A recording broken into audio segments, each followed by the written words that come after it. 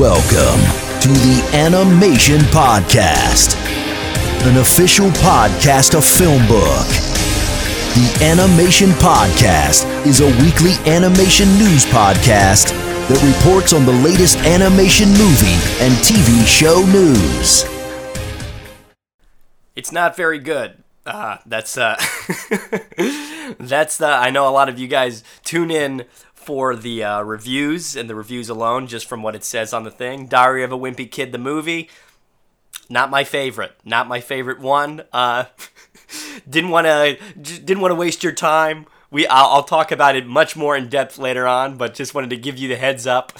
When we're going into this thing, that's what's ahead. Just so you know. Hey there, everybody. Welcome to the Animation Podcast, a weekly podcast about all things animation, brought to you by Filmbook. My name is Ephraim Burney. If you are tuning into the Animation Podcast for the first time, what I do on this podcast is discuss the current week's animation news. Now, you can find more of the Animation Podcast episodes on Filmbook, that's film-book.com, by using the search term The Animation Podcast. If you are listening to this podcast on iTunes or another podcasting service, please rate and review this episode. If you are listening to this podcast on YouTube, please like our video, subscribe, and consider becoming one of our patrons on Patreon at patreon.com/filmbook. Your support helps us create even more engaging content. So today is really going to be about the Oscars. This week, the award season has been buzzing with the news from the Academy Awards. They gave us a list of 26 animated films that qualify for to be nominated for an Oscar next year. Today, on top of all the regular news, I will be covering each one of these films briefly and going over what I think its chances are at becoming one of the lucky five to go into to try at getting that little gold man. I'm going to be covering each film depending on what category of the news it would fall in. So basically, domestic animation with Marvel, DC, Disney, Netflix, HBO, all those folks, or anime, or foreign films. But that's just to briefly give you a list of what they are now, just so you have it going in. They are as follows: The Addams Family 2, The Ape Star, Back to the Outback, Belle, Bob Spit, We Do Not Like People, The Boss Baby Family Business, Crypto Zoo, Encanto, Flea, Fortune Favors Lady Nikiko, Josie, the Tiger and the Fish, The Laws of the Universe, The Age of Elohim, Luca, The Mitchells vs. the Machines, My Sunny Maud, Paw Patrol the Movie, Pompo the Cinephile, Poopel of Chimneytown, Raya and the Last Dragon, Ron's Gone Wrong, Sing 2, The Spine of Night, Spirit Untamed, The Summit of the Gods, Vivo, and Wish Dragon. That is, again, in alphabetical order. But let's move on to some other exciting news. I don't know if this actually technically counts as animation. We're going to be covering all those in just a bit.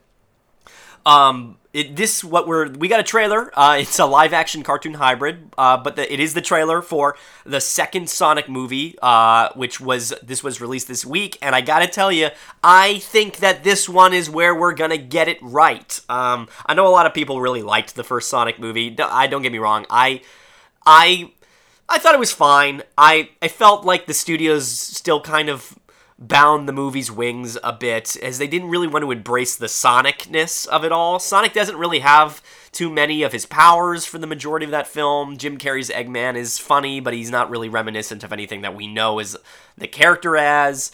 And the new James Marsden character, I like James Marsden as much as the next guy. I think he's a great actor. But he gets a lot of screen time, and he's not really part of the Sonic stuff at all. He's just a guy.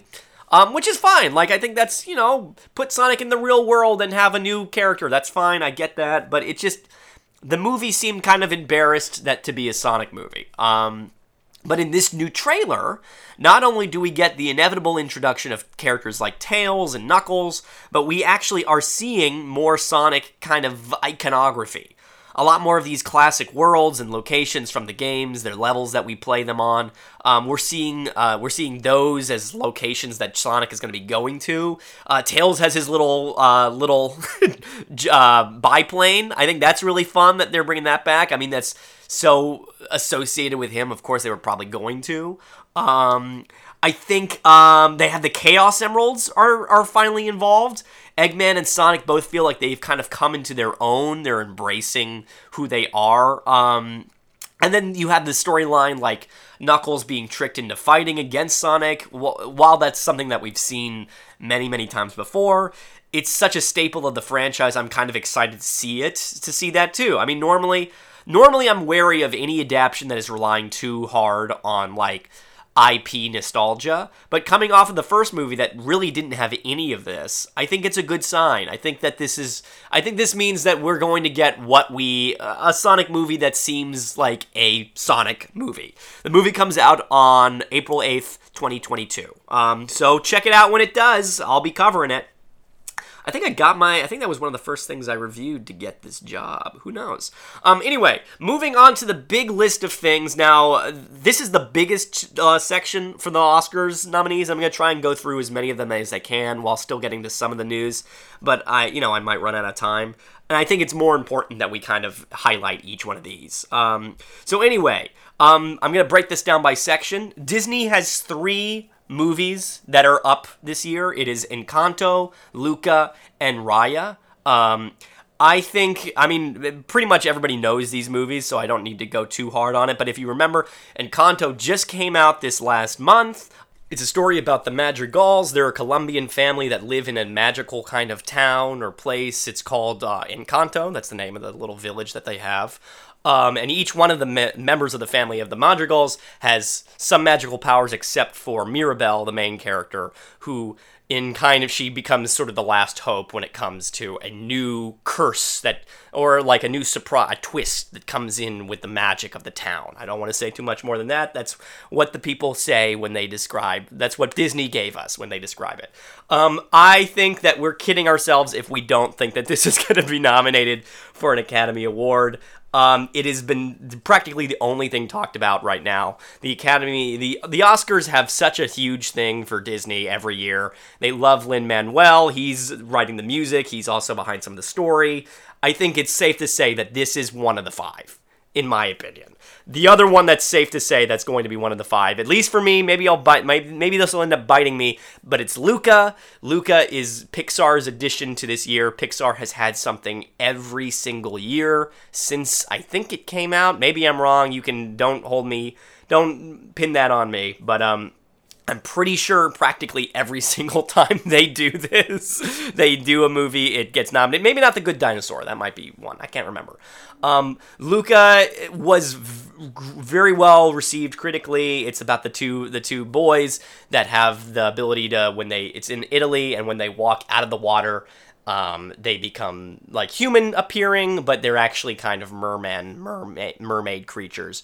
And it's just them kind of wanting to be accepted in both worlds. Again, very strong contender. I think a third very strong contender could be Raya. I do think Raya, The Last Dragon, about Raya, the girl who goes and has to collect all the pieces of this jewel that goes around, and she has to again unite these kingdoms and whatnot. You know what Raya is about. I don't think it has as strong a chance as Encanto, just because Encanto's the newer thing. It's been about, I don't know when Raya came out, but it feels like it's been over 6 months since that one. And not to say that dullens its chances, but I feel like Encanto has had much more buzz pushing it than Raya did. Maybe it's just because it's coming out on award season. I'm not sure. But Raya has just as good a chance as any of these other movies following. Then we have DreamWorks has 2. We have Spirit Untamed. Again, if you remember DreamWorks' first edition, with Spirit, it was about the horse who kind of frees his brethren, and they escape the shackles of human ownership, and they become wild horses again.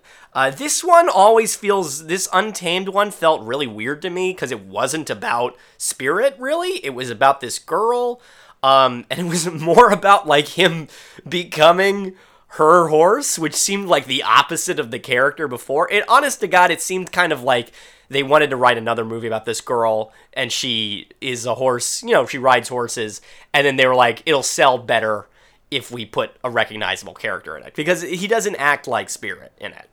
I don't think it has as high a chance as something else. Like, even the Boss Baby, The Family Business, which is not a good Boss Baby movie. And I hate that I'm saying that. I hate that implies that the first one is good, but the first one's okay. The first one is really weird, but I don't know. I think it doesn't have as good of a chance as Boss Baby Family Business, and even Boss Baby Family Business doesn't have that good of a chance. Again, if you remember, they have since, in Boss Baby Family Business, they've grown up. The kids have grown up, weirdly enough, and then this new baby comes in and makes them babies, and then they kind of go back and try to take control of the company again. Very strange direction to go in. Maybe that's what the children's book did too. I can't remember. I don't think either of these has a great chance, if I'm being honest. But, Boss Baby was nominated for an Oscar the first time around, so it could be. But I wouldn't put my money on those. The ones from Netflix is giving us 5. We're getting Wish Dragon, Vivo, Back to the Outback, Mitchells vs. the Machines, which was also a Sony picture, and The Summit of the Gods. Wish Dragon is literally, I mean, I don't want to say literally, but it is just Aladdin. I don't want to be mean. I haven't seen it, so it looks like it's a swell time. Aladdin was a swell time too. It feels very much in pace with that. It's not so much about, like, a pauper street rat character endearing to a princess, but it is they got a dragon who grants wishes from a little teapot. He's doing a Robin Williams impression. He can't make them fall in love. It's going to be a lot of the same beats. Even the bad guy looks kind of like Jafar, or he's, like, acting like... I don't think Wish Dragon is something you need to pay attention to. Vivo, I think, is one that could surprise us. If you look at last year's nominees, now granted, we didn't have tons of animated movies coming out last year, but they tend to surprise us with a Netflix movie that could kind of come out of left field. I think Vivo, the little story about the Lin-Manuel Miranda monkey, or Red Panda, I guess is what he is, trying to deliver the message from one old sweetheart to another. It's musical. The Academy loves that kind of thing. They love Lin-Manuel. I think this one could be one that surprises us. It could be kind of like the Over the Moon from last year.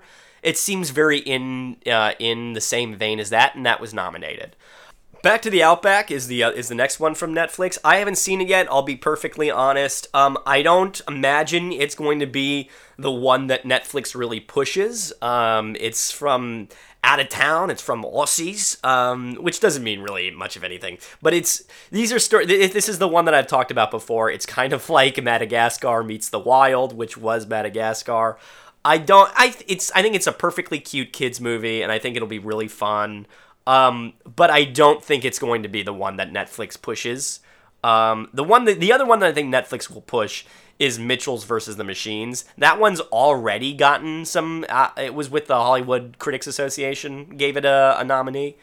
And that one was really good, too. So I think this is my bet so far, is that you get 3. There are 3 that I think you'll probably see. Encanto, Luca, and probably Mitchells vs. the Machines. Just because that one was really funny. It's already getting some awards and buzz and whatnot. Or at least award nominations. That would be the ones that I think.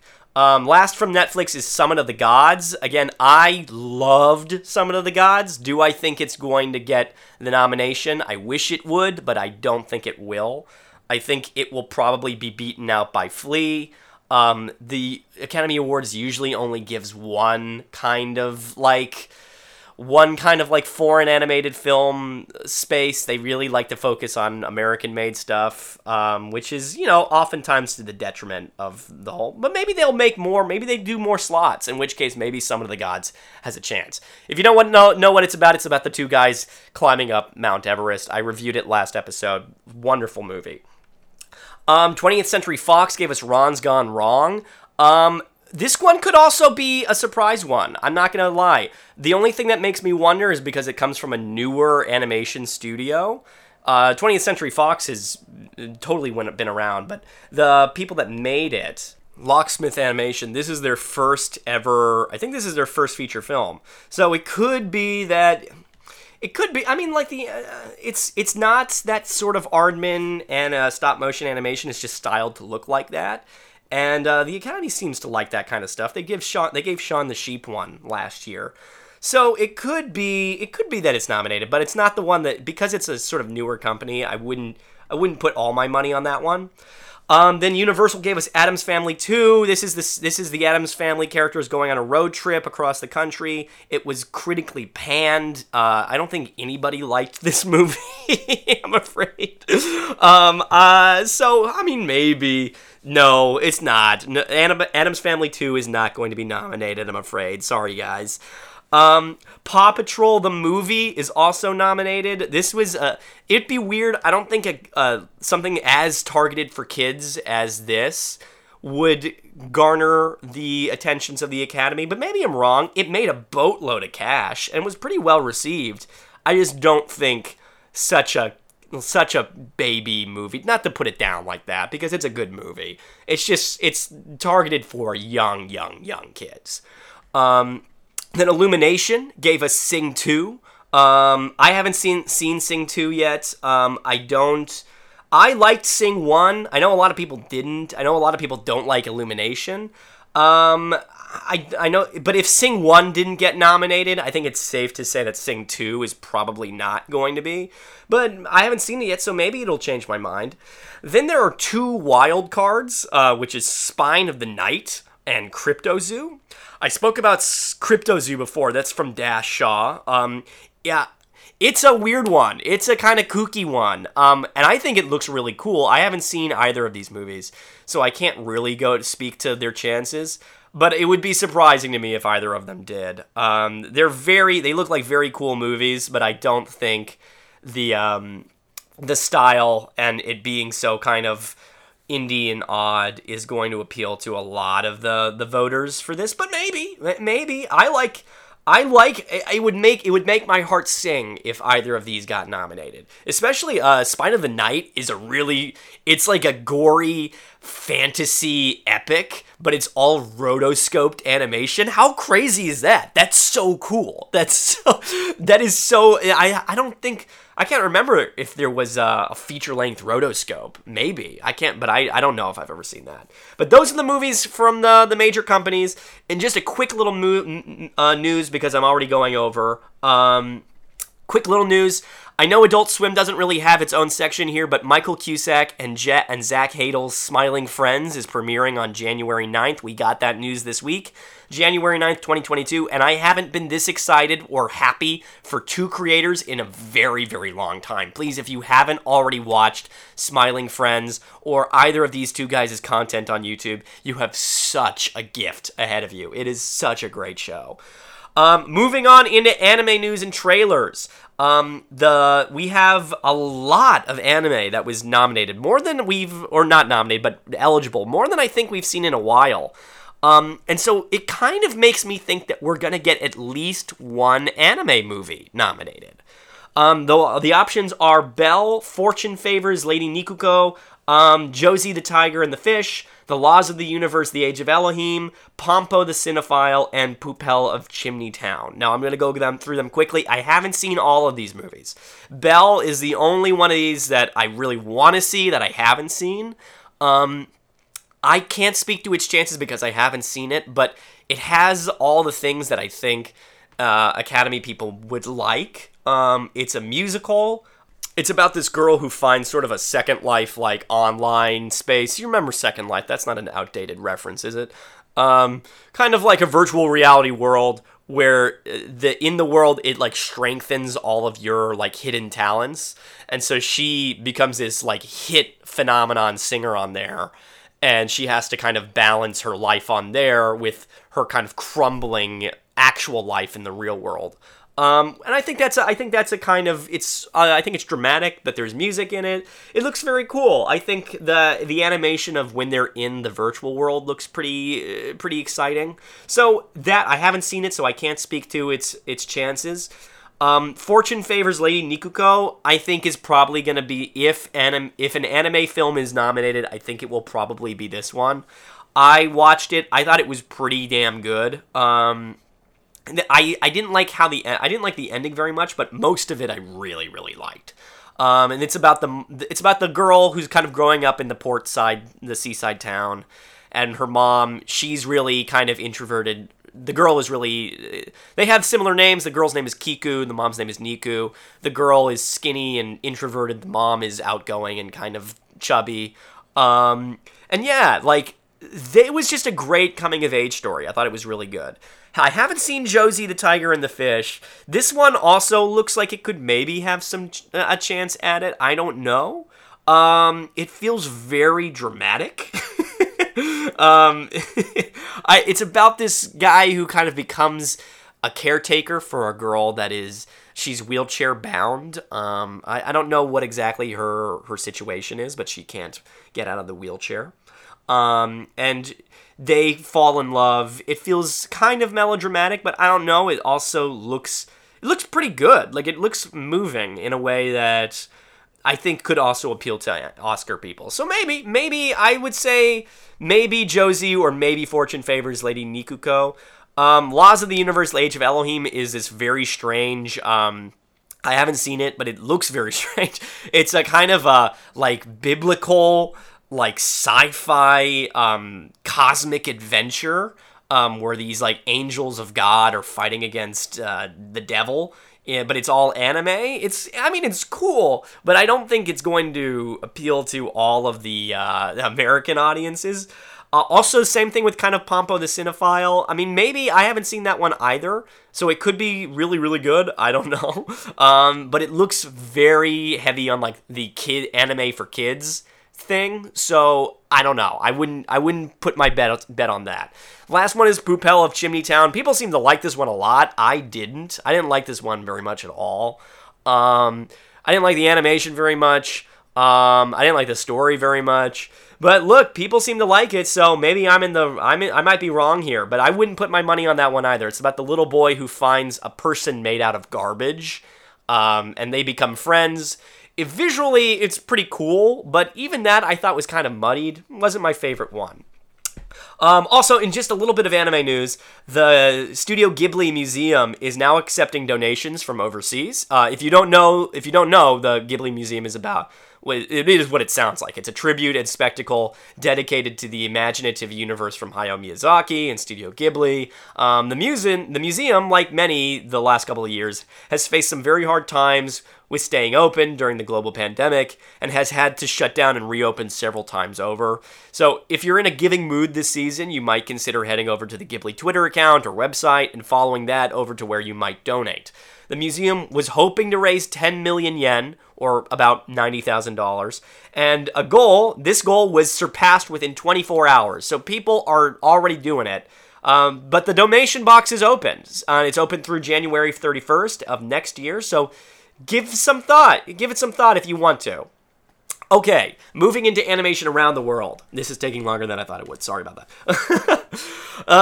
Moving around to animation around the world, there are 4 foreign animation films. One of which is Flea. I guess Some of the God could also be in this, but Flea from Denmark and a bunch of other places.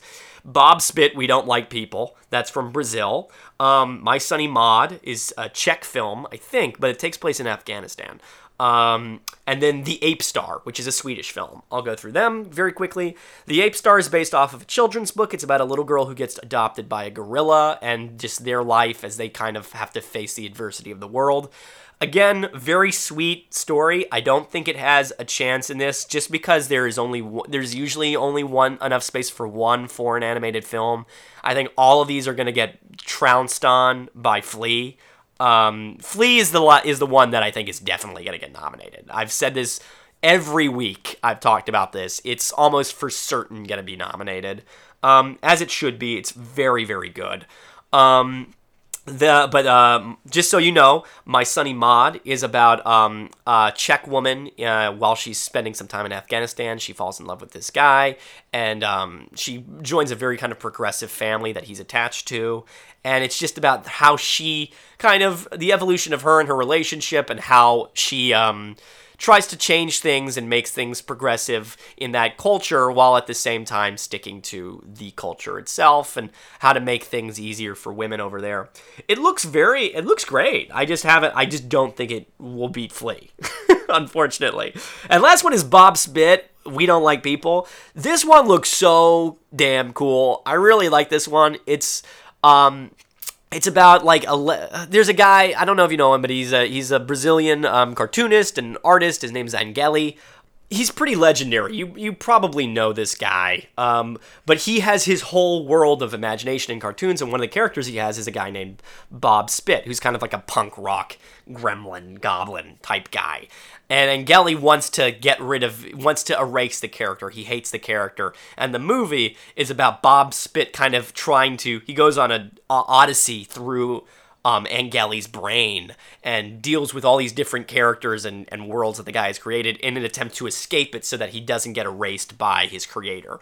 Very, very cool stuff. Again, I mean, if there was one that Flea had to beat, it would probably be The Summit of the Gods, but then it could also probably be Bob Spit. I like this movie. I think I just love it. You guys should all watch it. I don't think it is going to beat Flea to this slot. If only there were more than 5, exactly.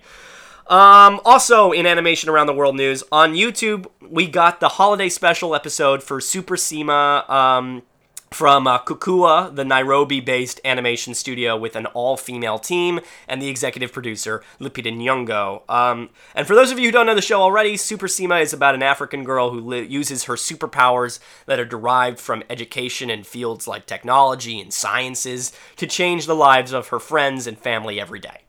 In the holiday special that came out this week on December 10th, we see Sema and her friends, her buddies, preparing for the Day of the Dreams, which is where everybody kind of gets a wish for something to come true. And Sema is hoping to bring snow to her community of Dunia, which hasn't seen snow in like several hundred years.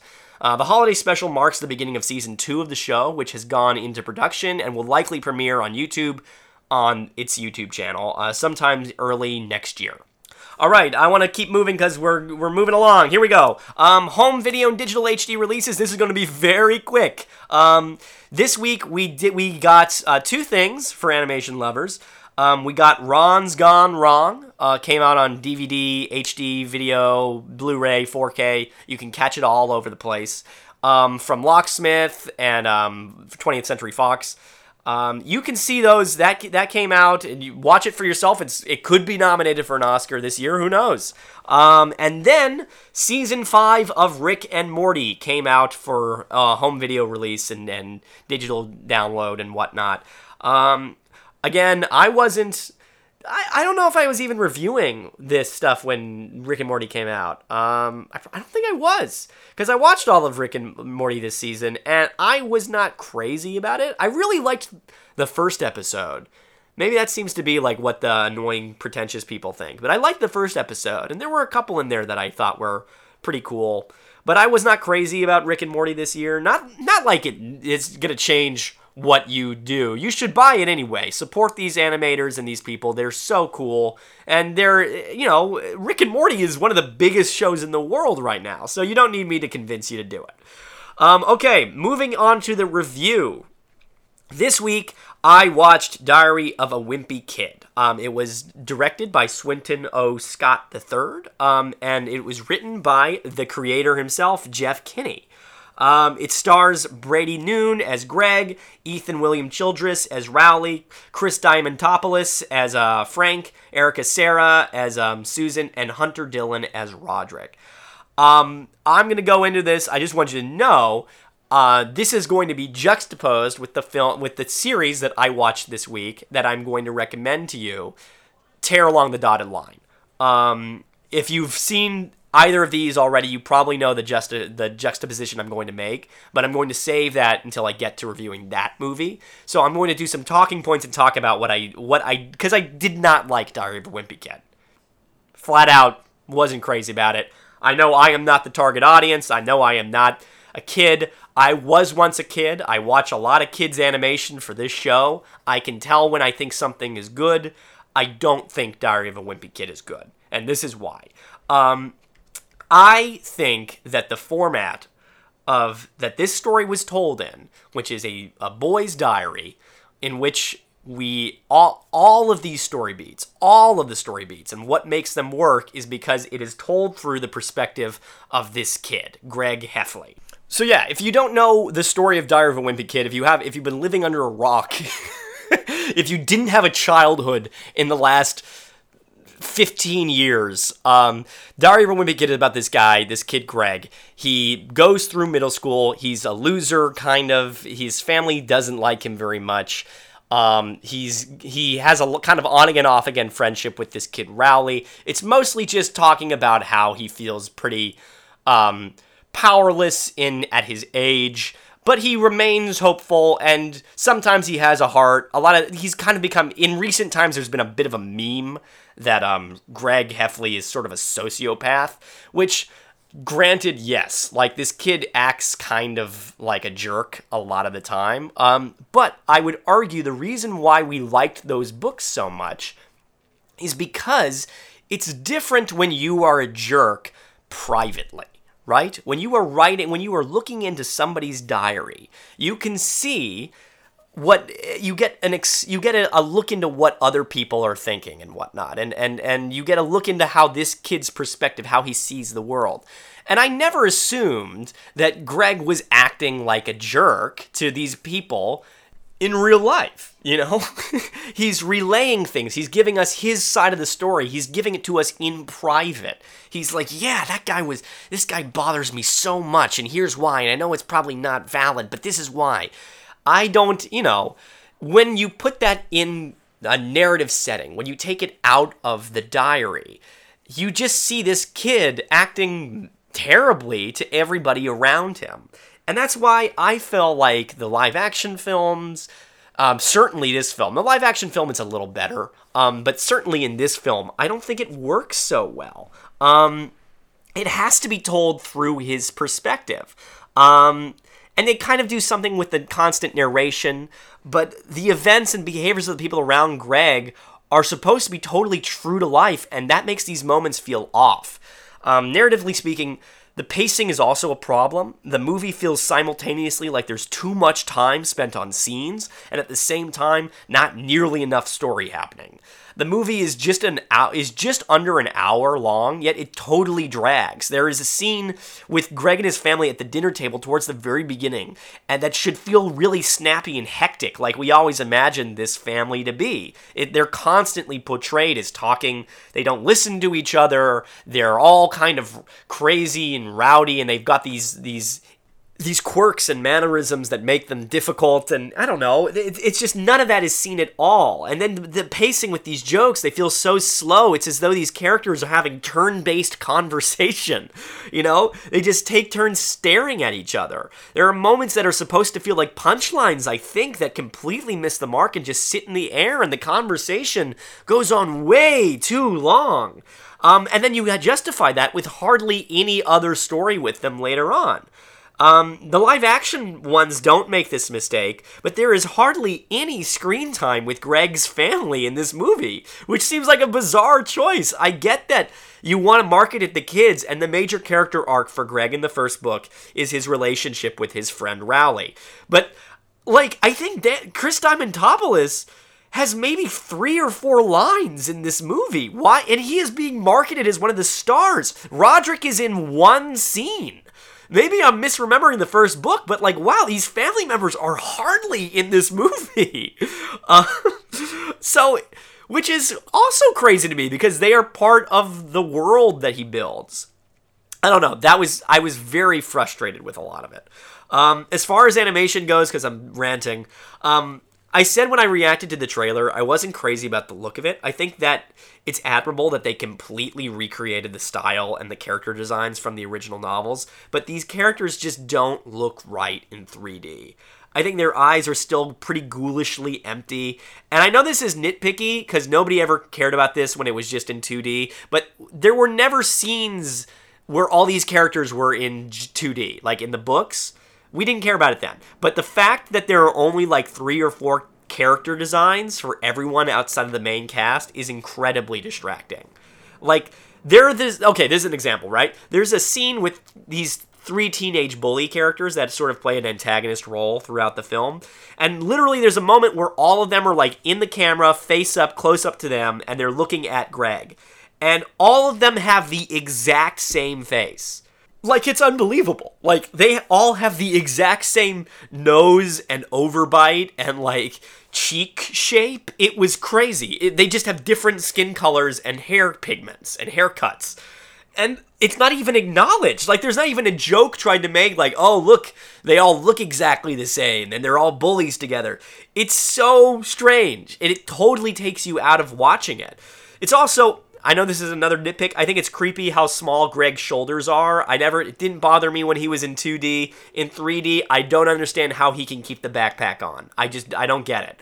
Also, aside from it being visually just discomforting, I feel like making these characters identical to the drawings in the book in 3D kind of takes away from the fun of the doodles in the book in the first place. I mean, this is supposed to be Greg's interpretation of the world. I don't really know how they would have gone about this different, if not in live action, but it just feels wrong that these doodles look exactly like the people they are in real life. That's like if he was drawing picture-perfect recreations of characters in his thing. No, they're supposed to be little doodles.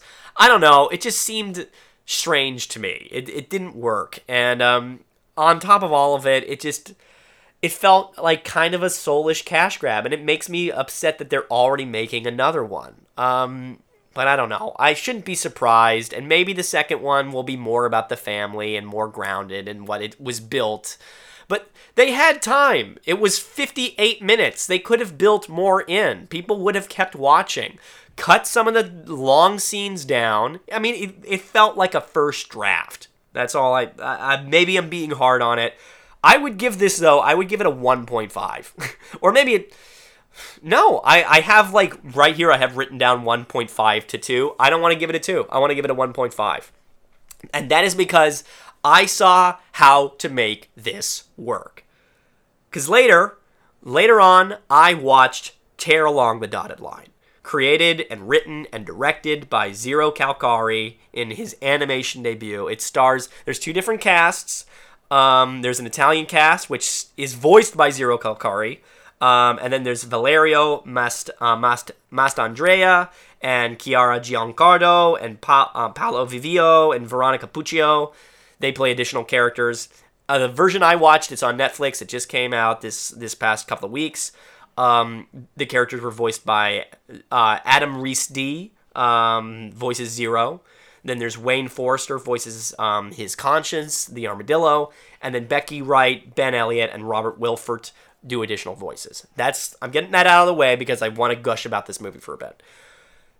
This feels like the perfect juxtaposition to Diary of a Wimpy Kid, because in many ways they are the same kind of story. When I was watching Diary of a Wimpy Kid, I really did wonder, how do you take something that is supposed to be from one perspective and bring it to life in front of us as a narrative? I didn't think there was an effective way of doing it. I really did not know how you would take something as personal as and biased as a diary and play it out in front of us. The thing that we like about it is the character's perspective, not the factual events. I was wrong. Tear Along the Dotted Line is exactly how you do it. And anyone who's ever planning on adapting Diary of a Wimpy Kid again, or something like that, should pay very close attention to this show, and honestly, any show that Zero Calcari makes moving forward, because he is somebody that I am watching like a hawk now. He is so good. I don't know if this is his first time. I know he's an Italian cartoonist, and this is so good. It's hard to believe that this would be his first animated thing, but I think it is. I'm going to give you the story, but it's hard to put a finger on what this show is about. It's really just the rantings of an extremely neurotic and walled-off cartoonist. His name's Zero. He's playing himself. The show is written about the guy. And it's intercut with him and his friends going on a trip. But it is so much more than that. It feels like a scathing critique of modern culture, but at the same time comes from a deep, deep love of humanity and creativity. And there are cutaways that are chaotic and unbelievably charming, and sometimes put Family Guy, the reinventor of the cutaway, to shame, because practically all of them serve a narrative purpose and focus. We get stories about him as a child and how he felt like he was special because he was smart then, but then it turned out that he was just confident, and now he's not because he's not actually that smart. Then you have stories about him being a tutor, stories about this girl that he's in love with. There is such a brilliant narrative device. I don't want to go too far into stuff like that because it spoils it, but the less you know, the better the show is. I'll say that. So instead, I'm going to talk about how Zero and his creative team give us this story that Diary of a Wimpy Kid should have. I'll say that, right? So for one, they use this unbelievably smart creative move by having one character, Zero, voice every other character except his conscience, which is represented by a giant patronizing armadillo.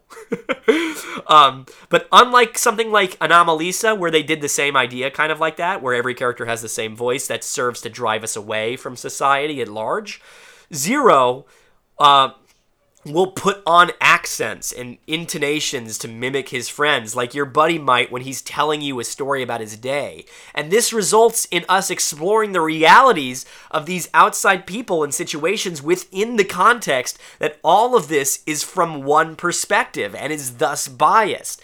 This is it's such a smart move, and that if Disney was a little more daring, I know this would have worked fantastic in a shorter movie like Diary of a Wimpy Kid, and I think kids would have loved watching it. Another thing that I think the show has a lot of fun with is its analogies and the world. Characters stay in model, they don't stretch and contort like I've talked about. Some people don't like that, I like that, but here it works. They can often appear in fun hypotheticals as monsters or superheroes or anything in between. And here's a great example is like in BoJack, some of the characters are animals. But it feels different as these animals they're like representations of how Zero perceives these people in his life. So they're not actually animals. And I think that's so cool. As far as animation goes, the character designs are fun and have this signature look about them that often comes from cartoonists turned animators. They have sort of a rubber hose style thing going on, which isn't as pretty as something that you might see on Cartoon Network or Disney, but the designs feel intentional and faithful to the original comic strip that a lot of these are based off of. The important thing is that this series had to be animated, right? There was no way it would have ever worked as a live-action series. It takes full advantage of the medium, which is so rare in a series that isn't about like sci-fi or fantasy or something that couldn't exist in the real world. No, it's that this had to be told the way it did because this character's brain is so scattered and you put each other in so many different situations. It had to be like a cartoon, which I love. I love when a show really explores its medium like that. There's also just some genius moments of using visual storytelling that ties into themes of the story. Again, I don't want to spoil too much of it. But even the idea of tearing along the dotted lines to cut out a version of your life is explored in so many different ways, and there are so many subtle visual nods to themes like that. I want so badly to tell you, but don't want to take away from the joy that it is to experience them for the first time. The episodes are short. I like that Netflix let them do that. This is on Netflix, by the way, I should say. The episodes are short. They're usually not longer than 22 minutes. Some of them are as few as 12 or 13, and there's only 6 of them. I watched the whole series in a day, not just because I couldn't stop watching them, but because they feel like they need to be binged, which is another rare feeling, I think, from a show. When was the last time that you really felt like you needed to watch the whole thing in one day? That's all I'm saying. So I was so absolutely moved by this series. It encompasses everything that I love about animation. It's such a great storytelling. It's hilarious, but also so heartfelt and really makes you think. And it's it encompasses, again, everything I love about animation and storytelling in general. And I think it will be my first ever 5 out of 5 on this podcast. I know I don't normally rate these things, I recommend, but I just want you guys to know how much I encourage you to check this out on Netflix. It's one of my favorite things I've seen all year. Oh boy. Okay, 45 minutes in. Let me finish up now. Thank you guys for listening to this episode of the Animation Podcast. Be sure to like this episode and subscribe. You can find more of my work on Filmbook. That's film-book.com. Just search for Ephraim Burney or the Animation Podcast. And you can also find me on Twitter at Frumblers or on Instagram at Ephraim_Burning. I know you haven't, though. I haven't gotten any new followers, so, I have tears falling from my eyes. It's very upsetting. Please don't follow me. I don't put anything on Twitter anyway. If you would like to contact us, you can email us at thepodcast@film-book.com with the Animation Podcast in the subject line. Now, you can tune in next week for the latest episode of the Animation Podcast and all things animation. Thank you for listening, and I will see you then. Thanks for listening to the Animation Podcast. Find more of the Animation Podcast on Filmbook, on your favorite podcast service, and on YouTube.